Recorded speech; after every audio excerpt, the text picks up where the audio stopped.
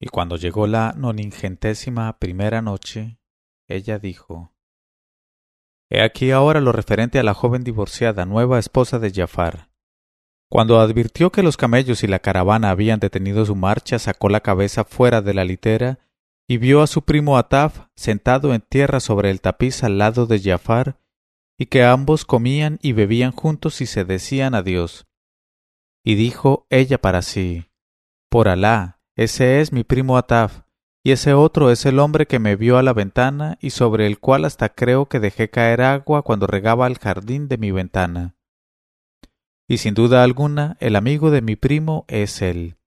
Se ha prendado de amor por mí y se ha lamentado por ello ante mi primo Ataf, y me ha descrito mi casa. Y entonces la generosidad y la grandeza de alma de mi primo le han impulsado a divorciarse para que su amigo me tome por esposa. Y pensando de este modo se puso a llorar sola en la litera y a lamentarse por lo que les había ocurrido, por su separación de su primo a quien amaba, de sus parientes y de su ciudad. Y recordó cuánto era y cuánto había sido, y de sus ojos cayeron lágrimas abrasadoras mientras recitaba estos versos. Lloro el recuerdo de los sitios que amaba y de las bellezas que he perdido. Oh, no censuréis al enamorado si un día se vuelve loco. Porque los seres queridos habitan en esos sitios, en esos parajes. Oh, loores a Alá, cuán dulce es su habitación.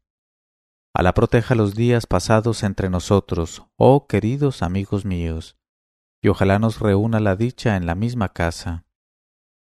Y cuando acabó este recitado lloró y se lamentó y recitó aún: Asombrado estoy de vivir todavía sin vosotros en medio de todas las preocupaciones que nos abruman. Deseo por vosotros, caros ausentes bien amados, que con vosotros quede mi corazón herido.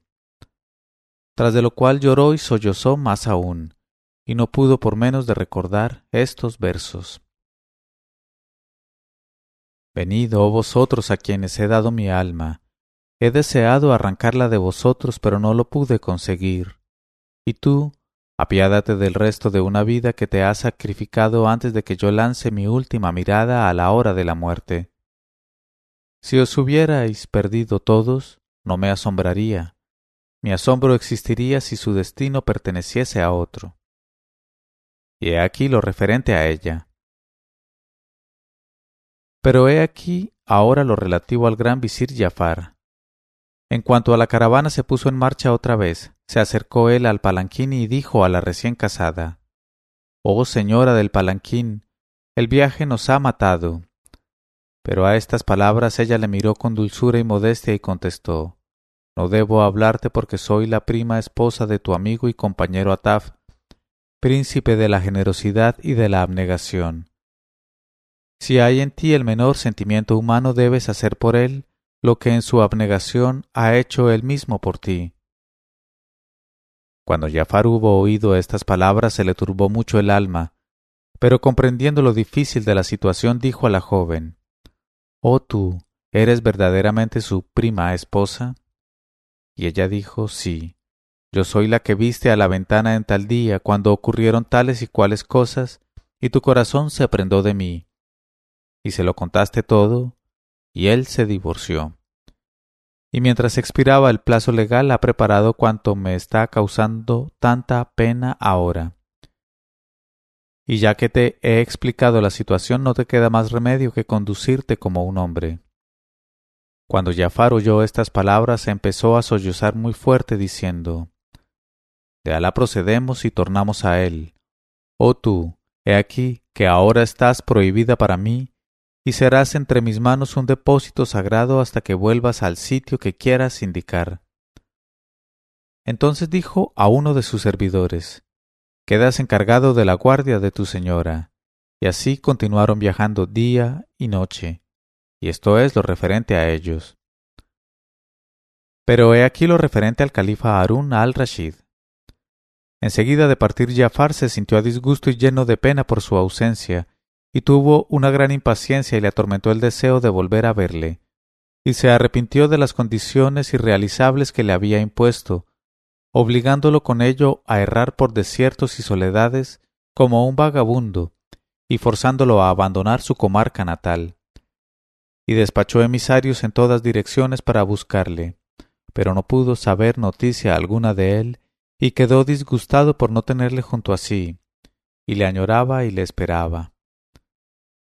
Y he aquí que, cuando Giafar estuvo próximo a Bagdad con su caravana, el califa se enteró de ello y se regocijó en el alma, y sintió que se le aligeraba el corazón y se le dilataba el pecho, y salió a su encuentro, y en cuanto estuvo a su lado le besó y le estrechó contra su seno, y entraron juntos en palacio, y el emir de los creyentes hizo sentarse al lado suyo a su visir y le dijo: Ahora cuéntame tu historia a partir del momento en que abandonaste este palacio, y todo lo que te ha sucedido durante tu ausencia. Y Giafar le contó todo lo que le había sucedido desde el momento de su marcha hasta el de su regreso, pero no hay ninguna utilidad en repetirlo. Y el califa se asombró mucho y dijo: Wallahi, me has causado mucha pena con tu ausencia, pero ahora tengo muchas ganas de conocer a tu amigo. Y en cuanto a la joven del palanquín, mi opinión es que inmediatamente debes divorciarte de ella y ponerla en camino, para que regrese acompañada de un servidor de confianza. Porque si tu compañero encuentra en ti un enemigo, se hará enemigo nuestro, y si encuentra en ti un amigo, se hará también amigo nuestro. Y le haremos venir entre nosotros, y le veremos, y tendremos el gusto de oírle y pasaremos el tiempo con él alegremente. Un hombre así no es de despreciar, y de su generosidad sacaremos una enseñanza grande y otras muchas cosas útiles. Y Giafar contestó: Oír es obedecer, e hizo arreglar para la joven consabida una casa muy hermosa con un jardín delicioso, y puso a su disposición todo un séquito de esclavos y de servidores, y además le envió tapices y porcelanas y todas las demás cosas de que podía tener necesidad, pero nunca se acercó a ella ni trató de verla nunca, y a diario le transmitía sus alemas y palabras tranquilizadoras concernientes a su regreso y a su reunión con su primo, y le dio 1000 dinares al mes para los gastos de su existencia. Y esto es lo referente a Giafar, al califa y a la joven del palanquín. Por lo que a Ataf respecta, las cosas sucedieron de modo muy distinto. En efecto, no bien se despidió de Giafar y desanduvo su camino, cuantos le tenían envidia se aprovecharon de los acontecimientos para combinar su perdición, embaucando al Nayeb de Damasco. Y dijeron al Nayeb: Oh Señor nuestro, ¿cómo es posible que no vuelvas tus ojos hacia Ataf? ¿No sabes que el visir Giafar era amigo suyo? ¿Y no sabes que Ataf ha echado a correr detrás de él para decirle adiós después de regresar nuestras gentes y le ha acompañado hasta Catifa? ¿Y no sabes que Giafar le dijo entonces: ¿No necesitas nada de mí, oh Ataf? Y Ataf contestó: Sí, necesito una cosa, y es un edicto del califa por el cual sea destituido el Nayeb de Damasco. Y así se ha acordado y prometido entre ellos, y lo más prudente que puedes hacer es invitarle a tu mantel para la comida de la mañana, antes de que él te invite al suyo para la comida de la noche, porque el éxito estriba en la ocasión, y el asalto no aprovecha más que a quien lo da. Y el Nayeb de Damasco les contestó: Bien dicho, traédmele pues inmediatamente.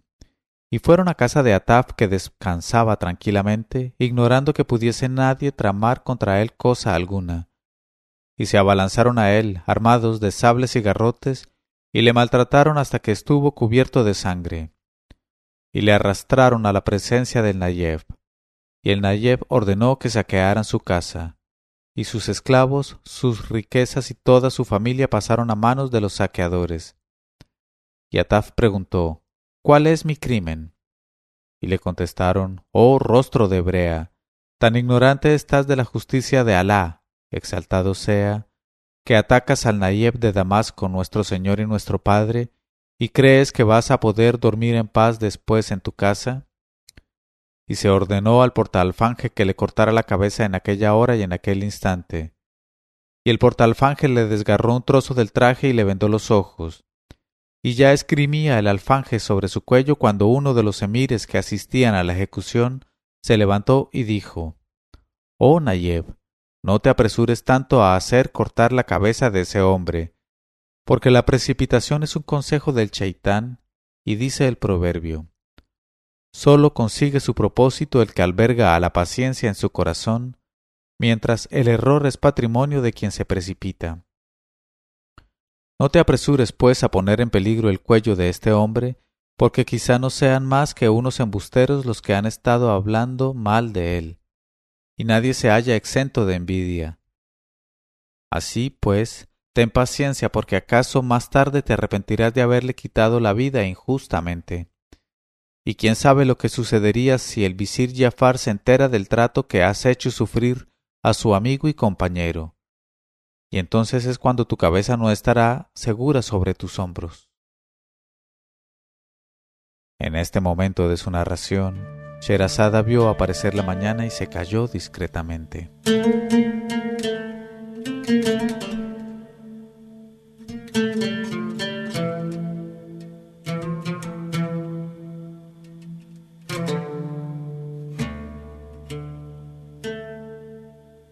Leyó Mauricio Duque Arrubla. 1001noches.co 1001noches.co